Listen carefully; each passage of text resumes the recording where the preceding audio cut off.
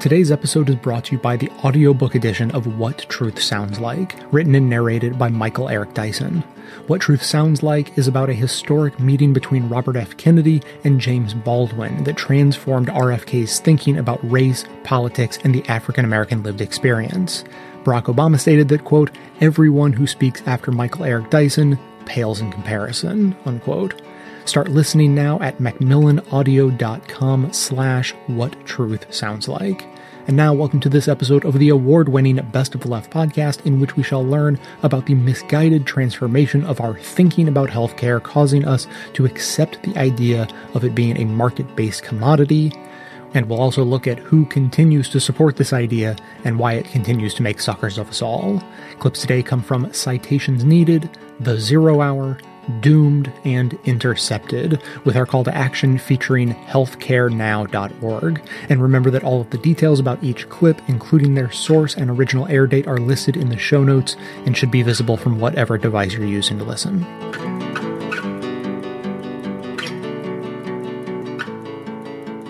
Over time, do you think this kind of language begins to rewire people's brains and the way we think about healthcare?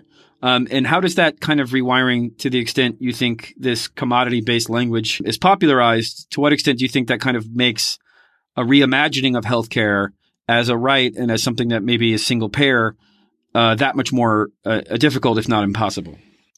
Yeah, I think that that's absolutely the case. And I think that that's very much baked into the history of 20th century healthcare reform. During World War II and slightly after, there was a push for national health insurance, what we would think of today as single payer.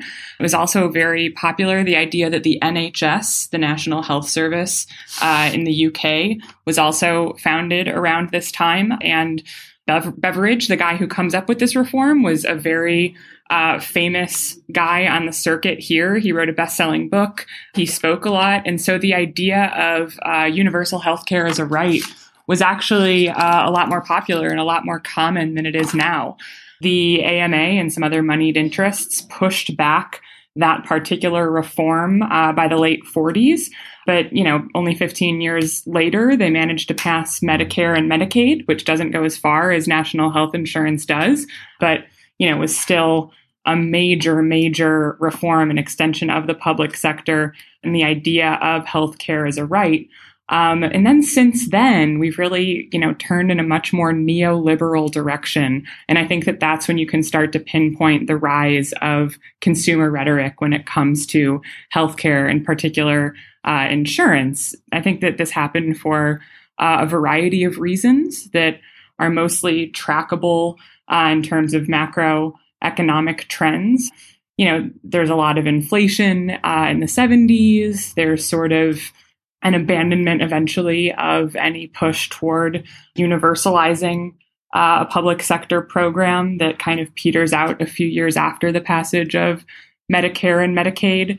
And you also start to get this rise of, more reactionary economists who write about healthcare and health insurance as a moral hazard. The idea being that to keep costs down, we have to basically optimize individual behaviors and make sure that people aren't using more healthcare than they actually need simply because it's free. I think that these ideas are very silly on their face. Those greedy healthcare takers. Stop going to all those doctors. Exactly. I mean, I don't think that anyone enjoys doing these things. Personally, I just had a kidney transplant for the hell of it. Just for the hell of it, yeah. Well, and it's probably because you weren't exposed to that cost because you have insurance. So why not? It's true. It's Friday. It's true. Yeah, I mean, I think that, as silly as it is, people still take this very seriously. I mean, that's essentially the logic behind cost sharing, behind deductibles, co-pays, co-insurance, is basically the idea that if you don't have any skin in the game, you're just going to force this poor insurance company to pay out the nose willy-nilly just because you're bored. Mm-hmm. So I think that trying to implement some consumer discipline and get people to use healthcare more responsibly is something that we start to see after that. I once typed in healthcare consumers into that Google Ngram one time, and it's, just around here in the 70s that it just starts to skyrocket out of nowhere. And I think it's because of this market logic. that really gets injected by some of these AEI fellows who start writing about it. Ultimately, I think that the rhetoric serves to shift the conversation from, a collective societal goal to a matter of individual prudence. It turns acquiring health insurance into an individual responsibility. And I think that we still see that a lot today in the logic of the ACA. The individual mandate is nothing else besides, basically a stick to make sure that individual people act as the most perfect possible consumers of healthcare. And there hasn't been, until now, I think, over the past couple of years, there hasn't been a major reckoning with this logic in the political sphere for a long time. You spend a lot of time going from place to place talking about single payer and trying to convince people. I assume that this is probably the number one objection you get. This is a very popular trope in American culture, especially right-wing media. They completely erase the fact that almost everyone loves their socialized medicine in other countries, and that it's somehow uniquely un-American because it undermines our choice. Can you talk about how you push back against that trope and how that trope became so popular? Is it ingrained in our sort of Puritan ethic? What is the mechanism there, other than just rank propaganda? I think that that's exactly right. That is an objection that single payer opponents bring up a lot and that people ask about in good faith. What I usually respond is the idea that, I think that choice in some things is valuable to a lot of people. And in healthcare, when you think about choice, people want a choice of provider. That is very important. What we have now, what those people tend to be referring to when they say, but choice, they're talking about insurance coverage. And that's a situation wherein I'd argue that choice isn't something that we want or should aspire to. Basically, the ACA markets, the ones that are functioning how they're supposed to anyway, have a choice of several different plans that one can choose. And even people with employer-based coverage tend to have choice between at least a few different options. And those tend to be delineated either by company or by network. Each one has a certain network of providers or, certain things that they cover. A cost sharing scheme. So you can get a high deductible or a low deductible plan. High deductible plans tend to have lower premiums. Low deductible plans have higher premiums. You might have a plan with co-insurance, with co-pays, things like that. And so choice, when it comes to healthcare coverage, is something that can actually be very oppressive for the consumer. I think that anyone who's ever had the experience of shopping on the individual markets for a health insurance plan or of, flipping through the manual, trying to figure out what the heck is covered once you actually have one, that's not exactly a great situation. Yeah. And, choice between coverage is basically how we get tiers of access, how we get people with really, really good plans, really, really skimpy ones, and how now the conversation is being pushed even further toward the right. The Trump administration is trying to get shorter term plans onto the market as opposed to, ones that include the 10 essential health benefits. The idea being that now people will have the choice to have, even more meager coverage, but, for even less money. And so I think that choice when it comes to coverage misses the fact that that's not the choice that people want. People want the choice of provider. They want to be able to choose their doctors and stick with the providers that they have relationships with, not the actual coverage. Nobody has any emotional attachment to Cigna or Aetna. How dare you? I have much corporate loyalty to my... Yes. Hold on, I got to check my card to see what it is. Cigna, yes, I love Cigna. I want to talk too. I want to talk about that a little bit here because this idea of choice is a perverse one. Obviously, you have the kind of Marxist argument that you don't have a lot of choice when you're starving to death. You don't have a lot of choice when, X million Americans have to go to GoFundMe to get a surgery done. That even the very notion of choice, it's the old cliche, choice without options doesn't mean anything. And for many people, they don't have any options. So what good does the concept of choice mean? Exactly. I think that's absolutely the case. And I think that when you have someone who is very, very strapped for cash, the idea that they can now spend less for way less coverage isn't exactly an enticing offer. You're basically saying that you want to usher in a situation wherein poor people can afford risk and little else, that security, that genuine coverage costs more, I mean, that doesn't mean that there's actually a meaningful choice there at play.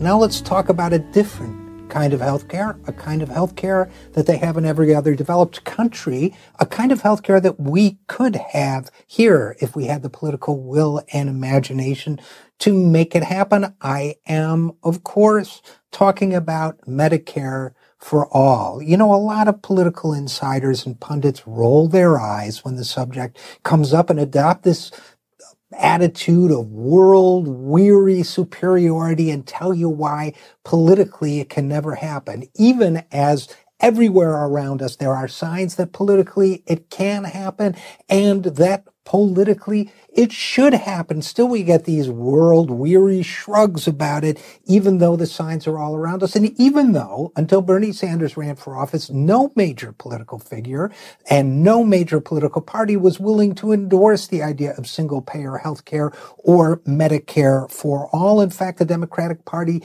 is still resisting the idea with every ounce of its institutional being, even as the Democratic base increasingly supports the idea, and so do voters across the political spectrum. Perhaps not a majority yet. It depends on which poll you look at. According to some polls, there is a majority. According to others, there is not. But the level of support for this program, which has been growing over recent years, is astonishing, given the fact that neither party supports it, and given the fact that, again, until recently, Bernie Sanders was the only major politician supporting it. That has changed somewhat. Now we have 16 Democratic senators, including all of that party's presidential candidates from the Senate, endorsing a bill, co-sponsoring a bill authored by Bernie on that subject. So is Medicare for all an idea whose time has come? Now there are signs from interesting places around the country. Here's one of them. Revive Health, which is a group that serves so-called stakeholders in the healthcare industry as it is practiced in this country and only in this country. Revive Health does an annual poll of trust among the different players or stakeholders in the system. Those players include hospitals, or as they are now known, healthcare systems, because they include provider practice management groups and diagnostic testing centers, as outpatient centers, as well as the hospitals themselves. So systems, that's one of the players in our complex process. Doctors, another, and then health plans or health insurers being the third. Now, Revive Health has measured the trust among these players on an annual basis. This time around, they added another set of players, consumers, as they are called in the lingo of our unique and uniquely messed up healthcare system. Who do consumers trust?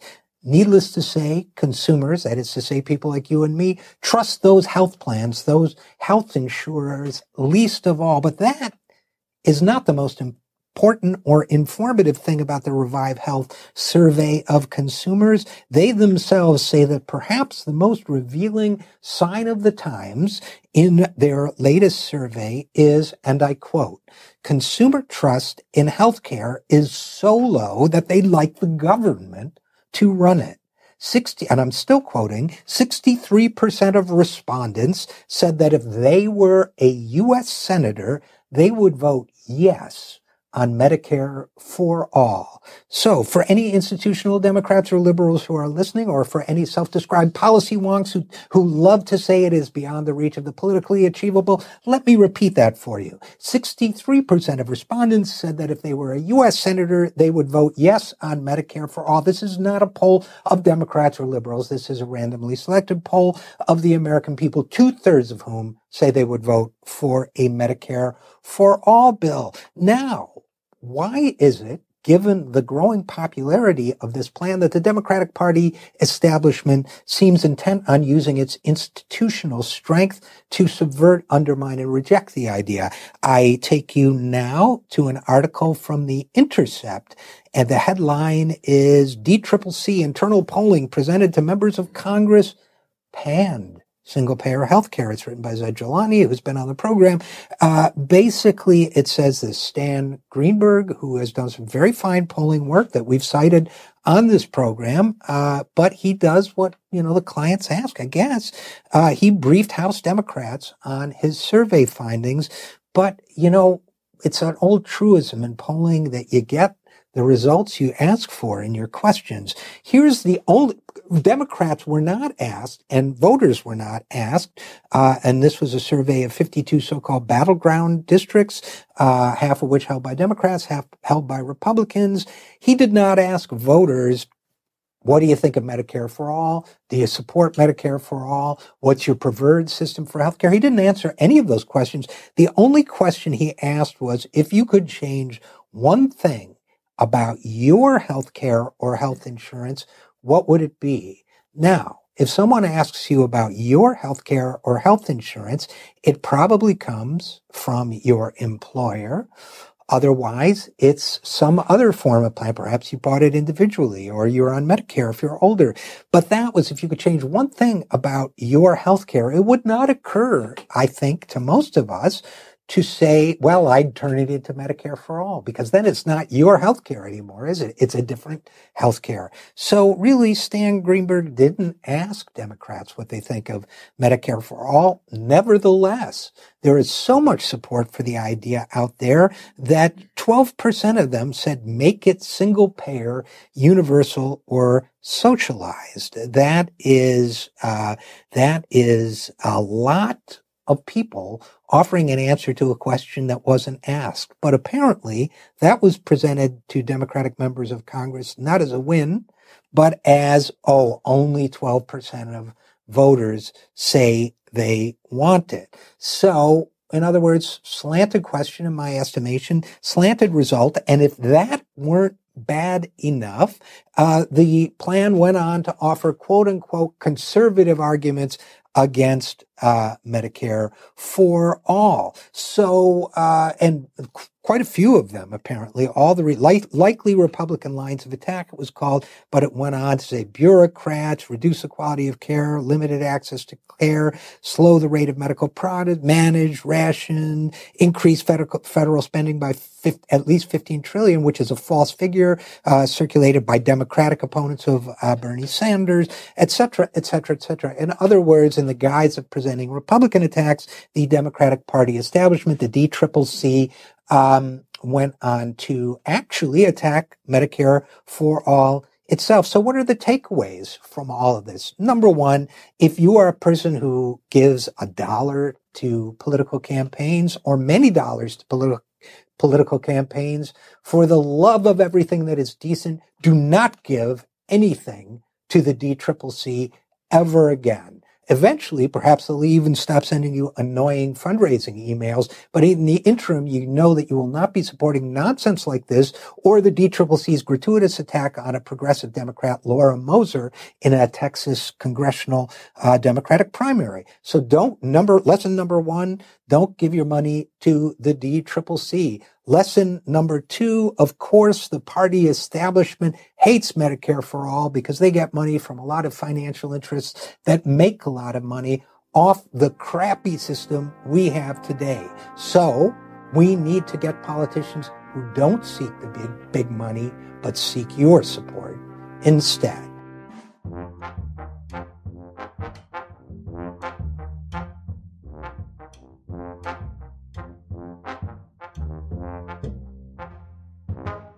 Today's episode is sponsored by the Dollar Shave Club, which is almost a misnomer these days, as they now go well beyond just shaving. They deliver everything you need to look, feel, and smell your best. Shampoo, conditioner, body wash, toothpaste, hair gel, even a wipe that'll leave your tush feeling tingly clean. For instance, their amber and lavender calming body cleanser is really something to behold. I've never smelled anything like it.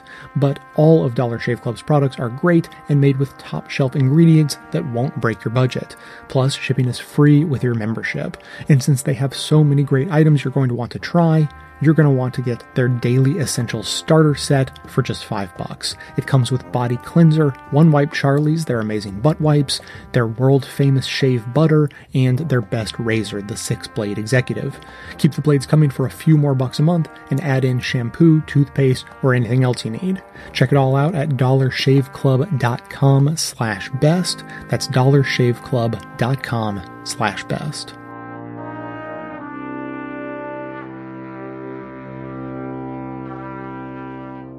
Medicare Extra is very much like Pete Stark's AmeriCare proposal from many years ago, which I'm sure very few people are familiar with, but which has maintained a kind of cult following among certain single-payer wonks over the years.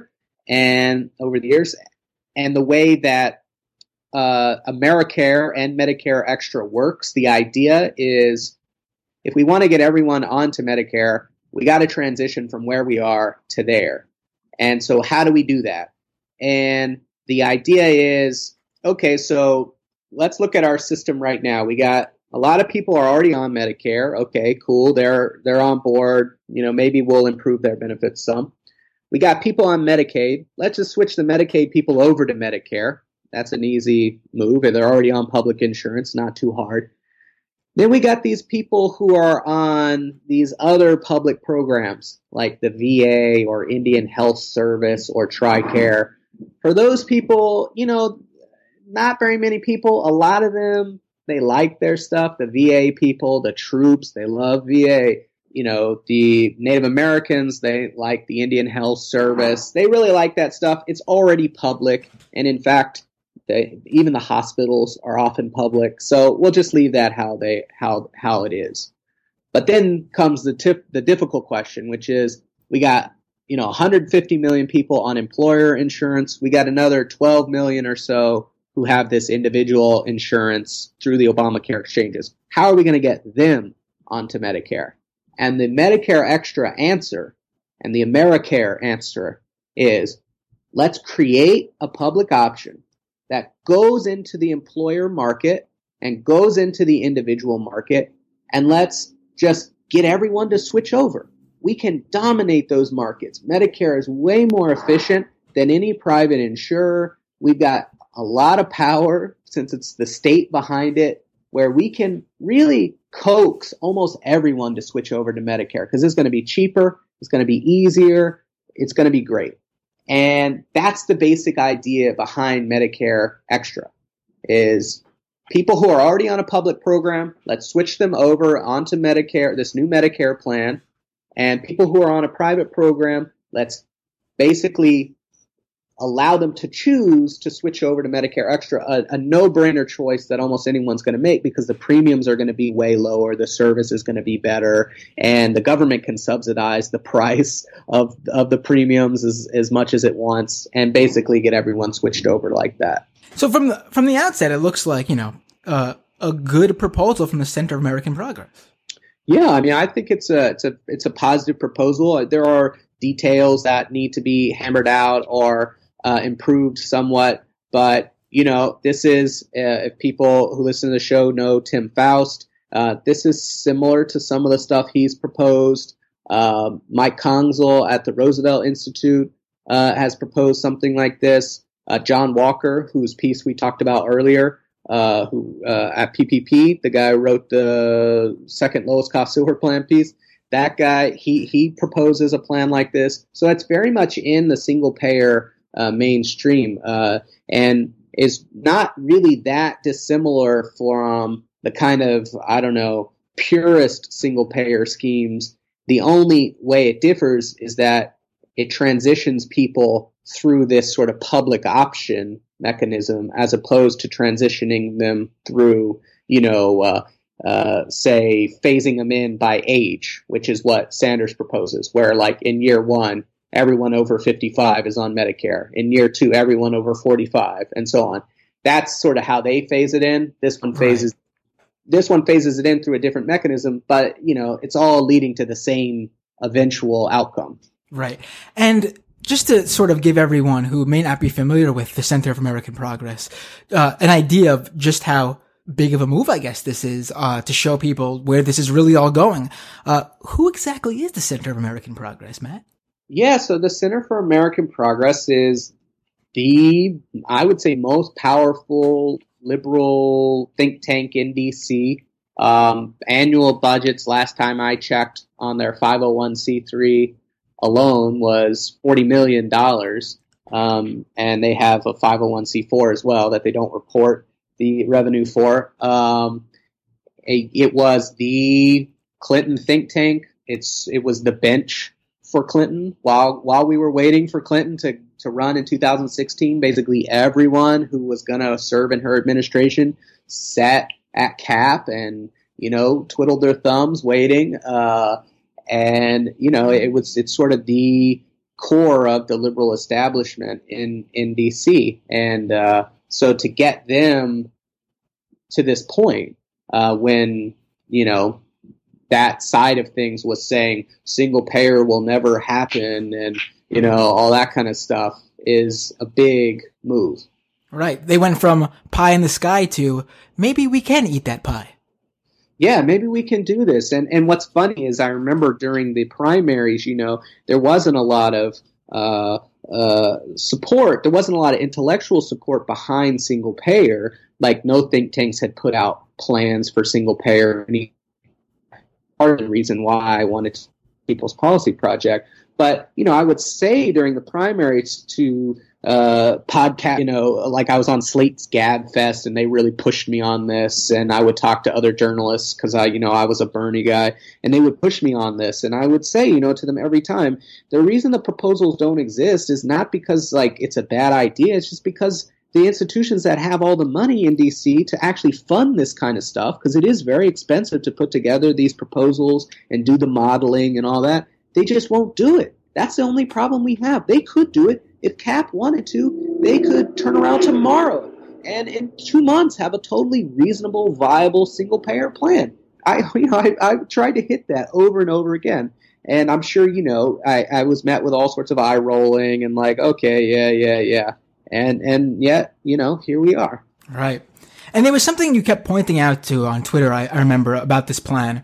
One of their, again, not to, it's a good move from them. And, like you mentioned, there's many people, who are respected in this field who have, put forth similar plans, but you kept bringing up this specific, line that they said about, people choosing their company's health insurance. Yeah. So one of the interesting things is the way the liberal pundits have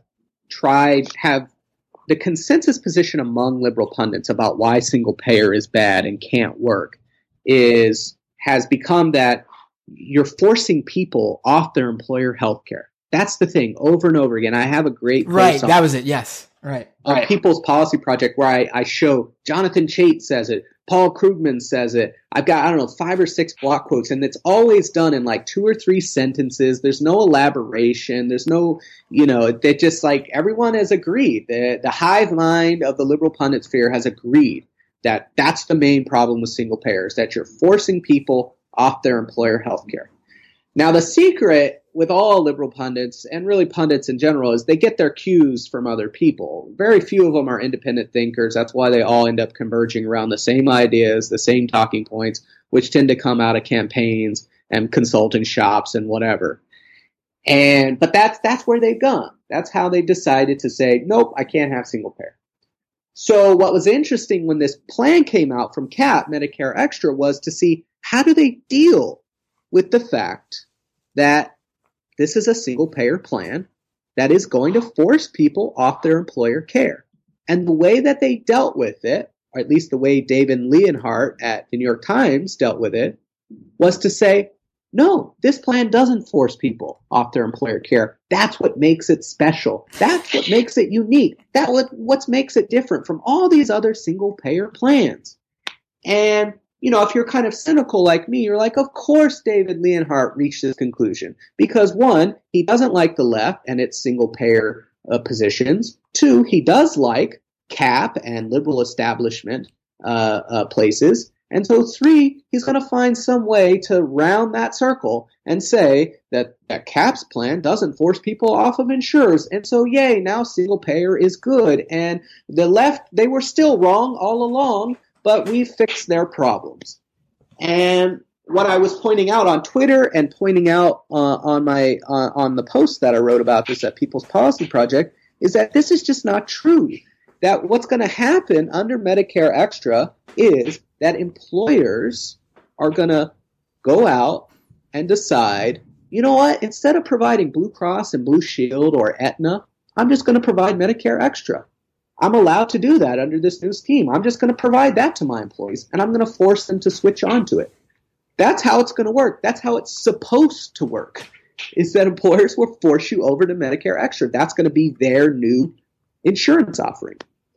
And liberal pundits they're just ignoring this. And in some ways it's kind of like, okay, whatever it takes. If this is how, you got to save face going forward, is to be like, no, I was right all along. Single payer is bad because it forces people off of employer care.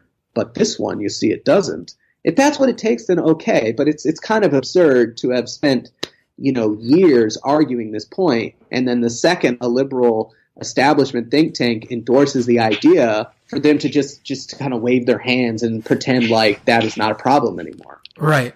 It's up there with, like the people who like their health insurance. Like, who are these people? Who are these people who have some sort of emotional attachment to their health insurance? First of all, I know nobody who likes their health insurance. And second of all, even to go further, this whole, if you like your doctor thing that the right loves to harp on, I would say 99.9% of the people I know don't even like their doctor. I mean, well, right. Well, no, I think you make it really.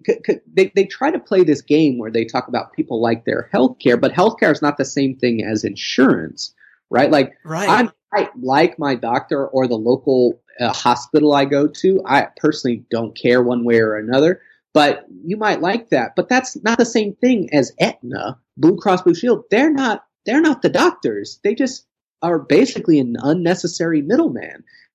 No one cares about that. Oh, I love the place I send money to, who then sends money to the doctor. Like, well, I don't care. It's pointless. But then also the other point that I've been trying to make on this over and over again is that if you like your health care or you like your health insurance right now, you don't get to keep it. You lose it all the time. Right.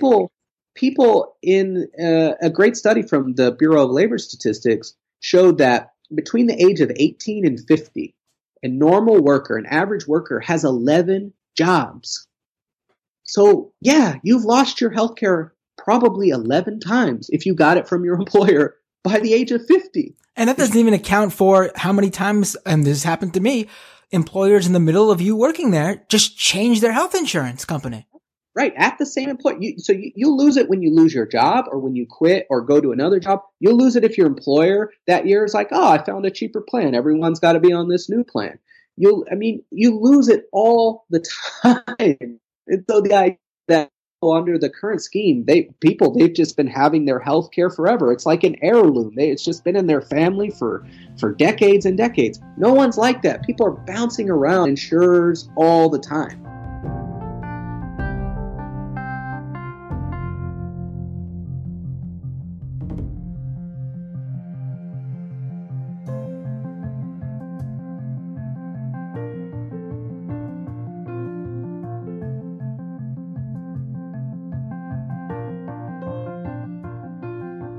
The idea of healthcare obviously is, in the United States at least, linked directly to employment, and now with the ACA, it's different. There's again this marketplace, and whether there's a mandate or not. Can you kind of also talk about where uninsured people land in all of this, and how their own agency is discussed, as well as how they're viewed as having some fault, some reason why now they don't have insurance? Like, how does that all kind of work out in this discussion? So many of these discussions, the way that liberals talk about the ACA, talks about how expensive things are and talks about ways to bring down premiums. But so many of these conversations leave out the uninsured, and they certainly leave out the real reasons that people are uninsured. I believe that some 30 million people are still uninsured under the ACA.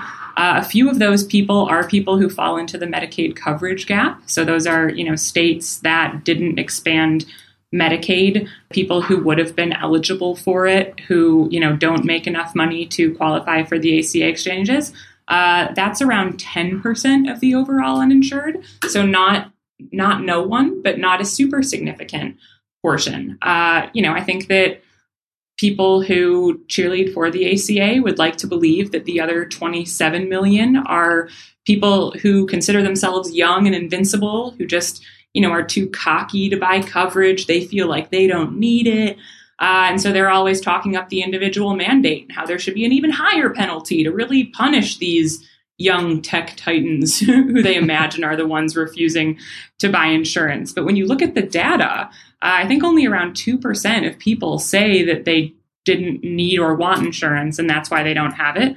The vast majority, frankly, they just can't afford it. And that makes a lot of sense. I don't think that that's hard to understand. And I also think that, having those callous ideas about this population, about these people who lack meaningful access to healthcare, if you think that they just didn't buy it because they're cocky, it's very easy to blame them for this situation. I mean, I think that the primary advantage of taking healthcare out of the market and taking it out of the consumer realm is because I would love to create a situation wherein no one has to choose between healthcare coverage and diapers one month. The idea that we're forcing this to be a budget item for people who are really, really scraping to get by. The answer to that problem isn't, slightly higher subsidies, or even worse, a higher penalty for not playing into this system. You want to take that decision out of their hands and guarantee healthcare, because that's not a decision that anyone should have to make. If you make people make that decision, it's of course not a surprise that poorer people are the ones who lose out. I mean, risk is all they can afford. So single payer as a movement, I think we would all agree. Obviously, we're all biased, but I think it's got the wind behind its back. That's sort of the way the party's going. There's now variations of single payer that are supported by what we would generally consider to be center-right, or rather center-left kind of right-wing Democrats. Now support single payer. It's becoming conventional wisdom increasingly. There are efforts by different groups to sort of co-opt that or to muddy the waters. There was the Center for American Progress that announced the Medicare Extra for All. It's always important to have extra for all in there.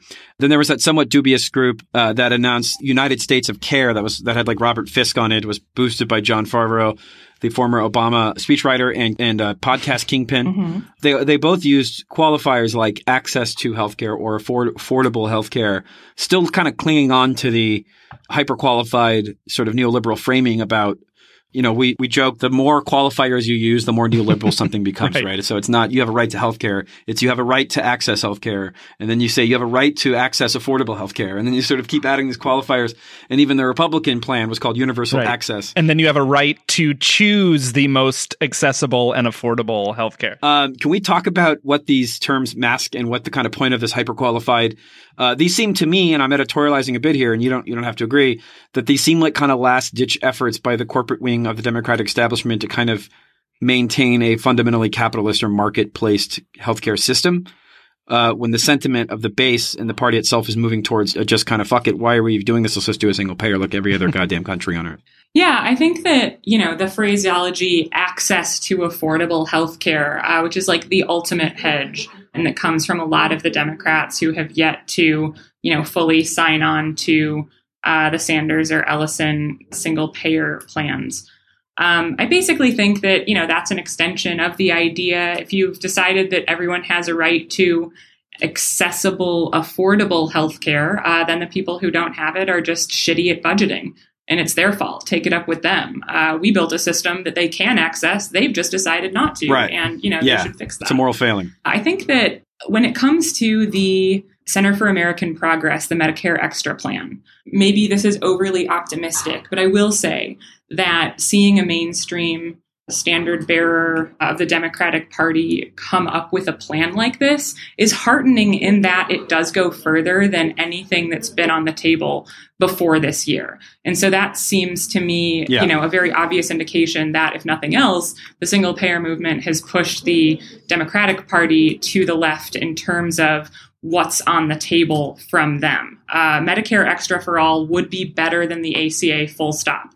I think that falls short in a lot of ways, but I do want to concede that. Mm-hmm. The big flaw in the logic of the CAP plan is the fact that, once again, it's this fetishization of choice. It's the idea that they will include all uninsured people, and then, depending on which employers want to opt into this Medicare Extra plan, so that instead of taking everyone's plans away from them, only the people who want to, and then the people who, this mythical group of people who love their employer-based insurance plan. I have no fucking idea who these people are who like their insurance so much, but allegedly there are so many of them that it's going to completely thwart the chances of single payer ever succeeding. And so, I think the idea that, we can't possibly take their choice of insurers away from them is really what's animating a lot of this. And besides being based on a faulty notion, I think that, that kind of plan forfeits a lot of the advantages that single payer offers. And that's not only, the idea of trying to entrench healthcare as a right and as a non-market commodity, which I think is important, but it also forfeits a lot of the efficiencies. One of the reasons that single payer tends to be more cost effective than other multi-payer systems is because, having only one unified public insurance pool that pays providers a single rate, you don't have all of these negotiators, you don't have all of these claims assessors, you don't have obscene amounts of overhead costs just paying people to keep all of these bills straight. So if you have this system that maintains the private sector, even beyond the profiteering, you basically keep a lot of that infrastructure in place, which precludes the system's ability to efficiently lower costs the way that a well-designed system should. So I'm not sure, I'm a little skeptical of the idea that this was an active plan to thwart single payers' advance. I think that might be part of the logic for some people. I think that they are unable to think outside of the very narrow box that they've found themselves in to consider it a legitimate possibility. But I think that the fact that they're even where they are now, I think speaks very highly for where the movement is.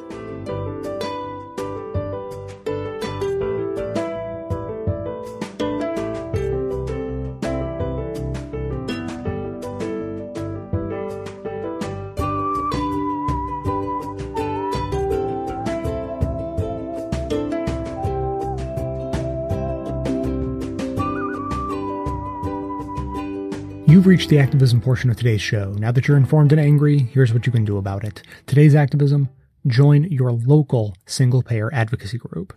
It's been 9 months since Bernie Sanders, flanked by a dozen Democrats, officially announced his Medicare for All bill. Though numerous political fires are all raging at once these days, the single-payer movement is alive and well and still building steam.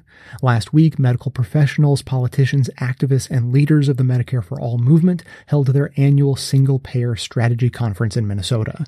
The conference, jointly sponsored by the Labor Campaign for Single Payer and Healthcare Now, aimed to construct a national campaign to make Medicare for All a reality by building momentum through the 2020 elections. If you're interested, you can watch some of the conference on the Social Security Works Facebook page via their posts from June 22nd to the 24th. Although the conference helped shape the launch of the national campaign, the campaign will be executed on the ground locally.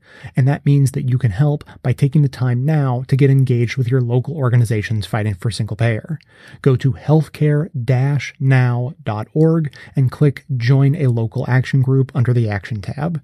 There you will find a state-by-state list of local organizations working for single-payer healthcare across the country. You may even find that your state is in need of a local advocacy group, in which case consider becoming the founding member. We obviously need a 50-state coverage strategy. And, of course, continue to put pressure on members of Congress to sign on as co-sponsors to the Medicare for All Act in the House and Senate. If they haven't seen the writing on the wall yet, come the midterms this November, they certainly will. The segment notes include all of the links to this information, as well as additional resources, and as always, this and every activism segment we produce is archived and organized under the Activism tab at bestofleft.com. So if making Medicare for All a reality as soon as possible is important to you, be sure to hit the share buttons to spread the word about joining your local single-payer advocacy group via social media so that others in your network can spread the word too.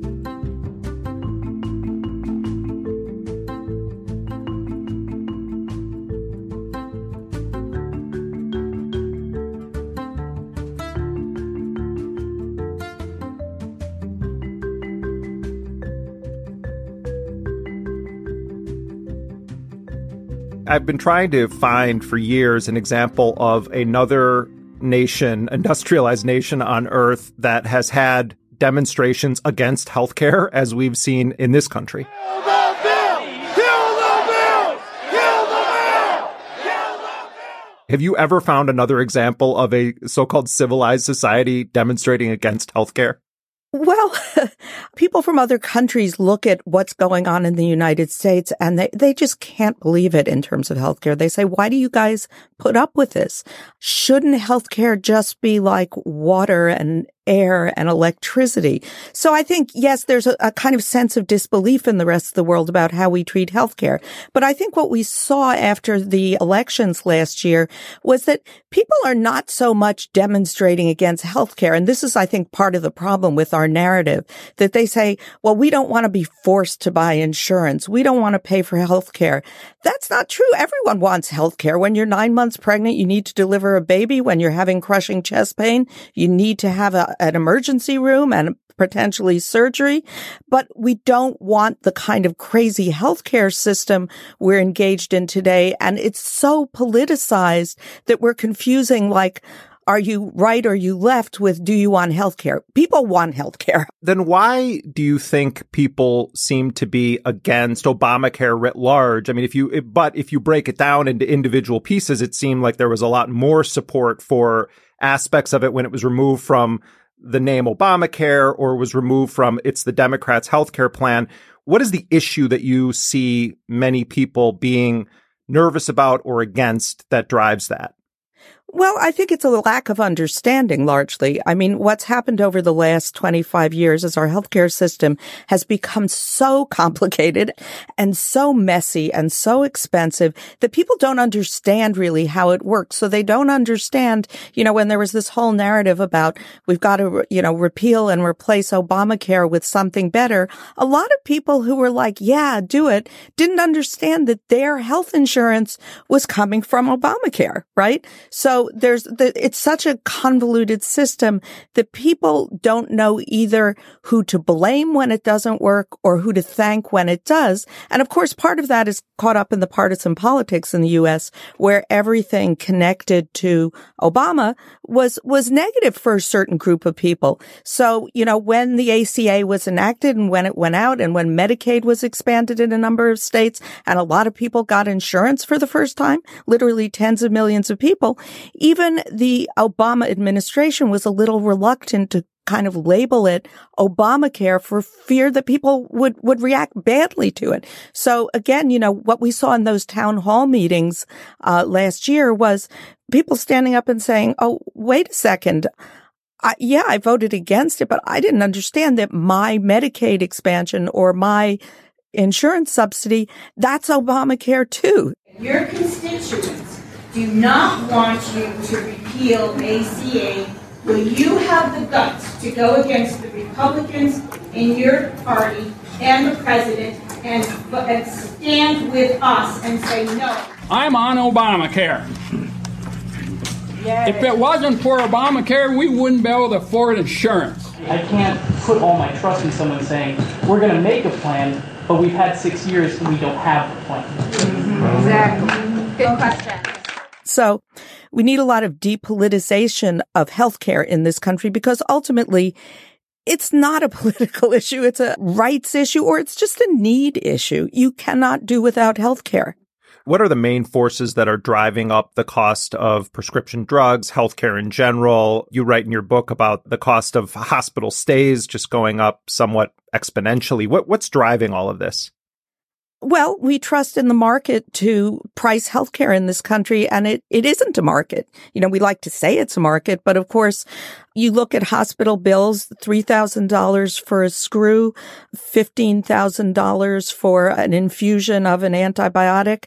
Basically, so there are no downward forces on the price of prescription drugs, the price of hospitalizations, the price of devices, the price of everything. And I think that's partly why I wrote the book, which is because people want a bad guy. They want to say, oh, it's pharma, or oh, it's the doctors, or oh, it's the hospitals. And it's everyone. Everyone is feeding at this trough of a healthcare industry that's hugely profitable, that's hugely powerful. The biggest lobbying in Washington comes from them. And guess what? The food in that trough is our health. And that's not okay by me. In An American Sickness, you write, in the past quarter century, the American medical system has stopped focusing on health or even science. Instead, it attends more or less single-mindedly on its own profits. Expand on what you meant by that. Well, I trained as a doctor about 25 years ago, so I care deeply about this profession. And what I saw after I left many years ago for journalism was kind of slow conversion to a business. Medicine has always been a little bit of a business, right? You had to keep your office open. But the health issues were on the front burner. What was right for the patient was on the front burner. But in my days of training, I started seeing these kind of business consultants coming into the hospital. There was the HMO era in the 90s where hospitals were feeling kind of squeezed. And that's when we saw really the wholesale movement of business into healthcare. So you had consultants from Deloitte, from McKinsey, moving into the healthcare arena and coming into hospitals and saying, and these were not healthcare people. This could have been a chicken processing plant. They just said, oh, well, how can we make more money doing what we're doing? And basically what the consultant said was, well, you can just bill differently, right? Why are you giving away that time in the recovery room for free? You could bill by the minute. Why are you charging only, 5 cents for the Tylenol or giving it away? You can charge $17 for it. There was no rationale for what things were charged or billed. And then, of course, that kind of spiraled in an atmosphere where in earlier days, if you were lucky enough to have employer-provided insurance, your employer was paying most of the premium. There wasn't a lot in the way of copays and deductibles, so we didn't look at our bills and we didn't notice that inflation going on. And now what we have is this hugely inflated pricing system. We're paying our premiums, we're paying those deductibles and copays. And what's most worrisome to me, and where I concluded in the book, was that now the values of business are on the front burner and the values of healthcare are on the back burner. So what do hospitals look at when they're evaluating their CEO now? It's not infection rates. It's not cure rates. It's return on investment. It's profit, which in the nonprofit world you call surplus instead of profit. It's efficiency. And you know what? Those are not the values of healthcare. Those are the values of business. And so when I say, the subtitle of the book is how healthcare became big business and how you can take it back. When I say take it back, what I mean is we've got to reverse that and have the values of healthcare on the front burner again. How would a single payer system address some of the problems that you've identified with the cost of pharmaceuticals and the extreme for-profit nature of the healthcare system in this country? Where it's used, it works quite well to control costs, but it's not the only option.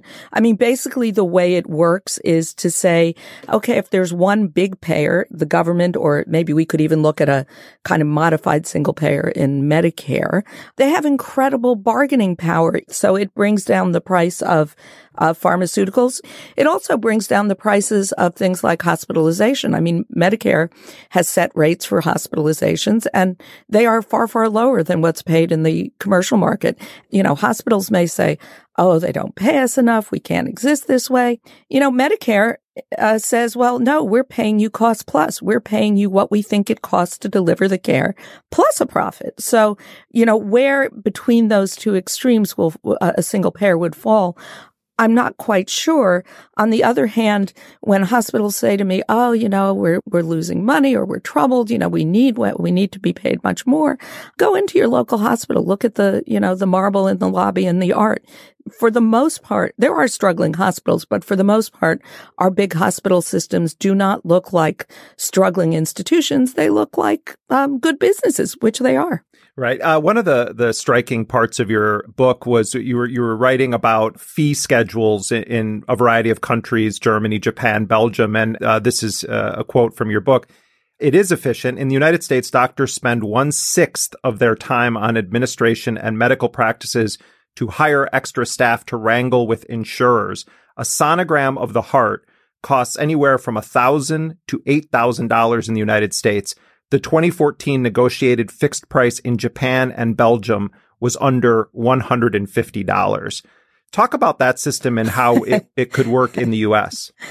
The divergence is so striking. I mean, so many things that in our country have literally like doubled, tripled, quadrupled in price have gone down just manifold in other countries. And why is that? It's because in a lot of other countries, and I'll point out that these are not all single payer countries. Belgium is not, but there is price setting. Japan happens to be a single payer country, and this just shows how meaningless the word is in and of itself. Japan is single payer, but hospitals and doctors are private. But what those two countries have is some form of massive price setting and price negotiation. And they use some pretty interesting logic in that. For example, in Japan, they'll say, okay, if something new whiz-bang technology comes on the medical market, you can charge a lot for it. We're going to discuss with you what it's worth and negotiate a price, but you can get really good money for that. But guess what? As it gets older, it has to go down in price because that's the way markets should work, because an MRI or sonogram of the heart, which was, revolutionary when I was training, they're pretty commonplace now. You can do them by the bedside. And so, maybe there are some machines that are the newest iteration, but most people don't need those, so we're not going to pay for them. And I think that's something we have been allergic to doing in this country. And just that notion of as drugs get older, as technology gets older, the price should go down, as it does in every aspect of our lives. The opposite happens in American healthcare, and that makes us exceptional, unique, and kind of suckers, I think.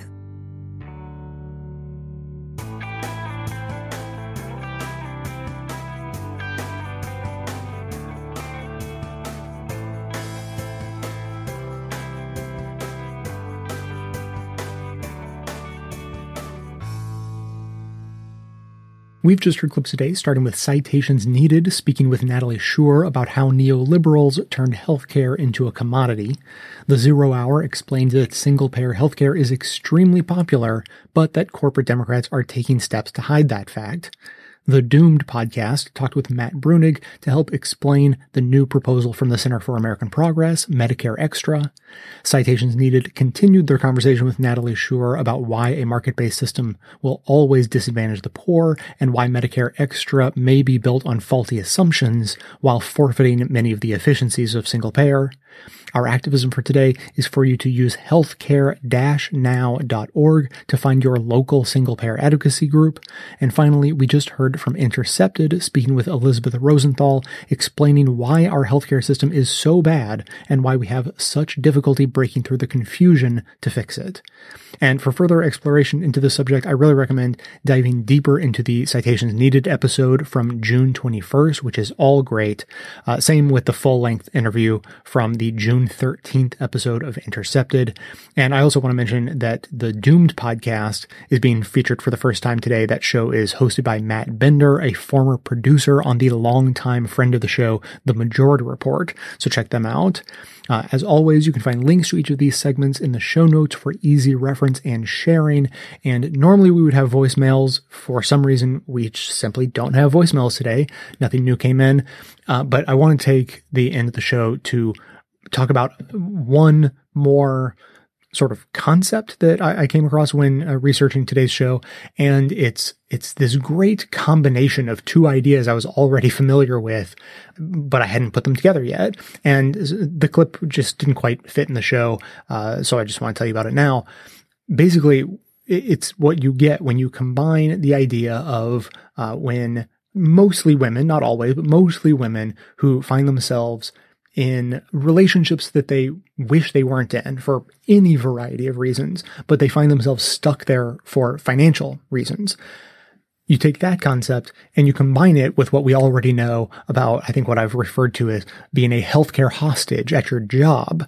Being held at your job because you're connected to this employer-based healthcare is something that I've talked about many times, has been talked about on the show, and the need for women to have independence, or frankly, everyone to have independence financially and otherwise, so that they are not stuck in an unhealthy relationship that they're dependent on financially. Of course, when you put those together, of course that goes for healthcare as well. There are all kinds of people, for sure, stuck in a relationship where if they leave, they not only lose potentially, financial support that they may need, but they also will end up losing their healthcare benefits if they get it through their spouse's work. So this, of course, is just one comment out of many being made in all of these, dozens and dozens of interviews and people writing articles about why a system like single payer is better. And I just get this feeling like if healthcare weren't life and death, it would be a really fun topic to discuss just philosophically and to sort of put in a debate class or something and just roll around in all the different angles that you could come at this issue from. And I say fun, I mean like you could go your whole life maybe and never stop coming up with more good reasons why we should simply have everyone covered completely independent of literally everything else in their lives, independent of their family situation, independent of their job situation, independent of their personal financial situation, all of it. And having healthcare would help so many people in so many different ways. Like you might never stop writing a list of ways that helps individuals be better individuals, and it helps society be a better society.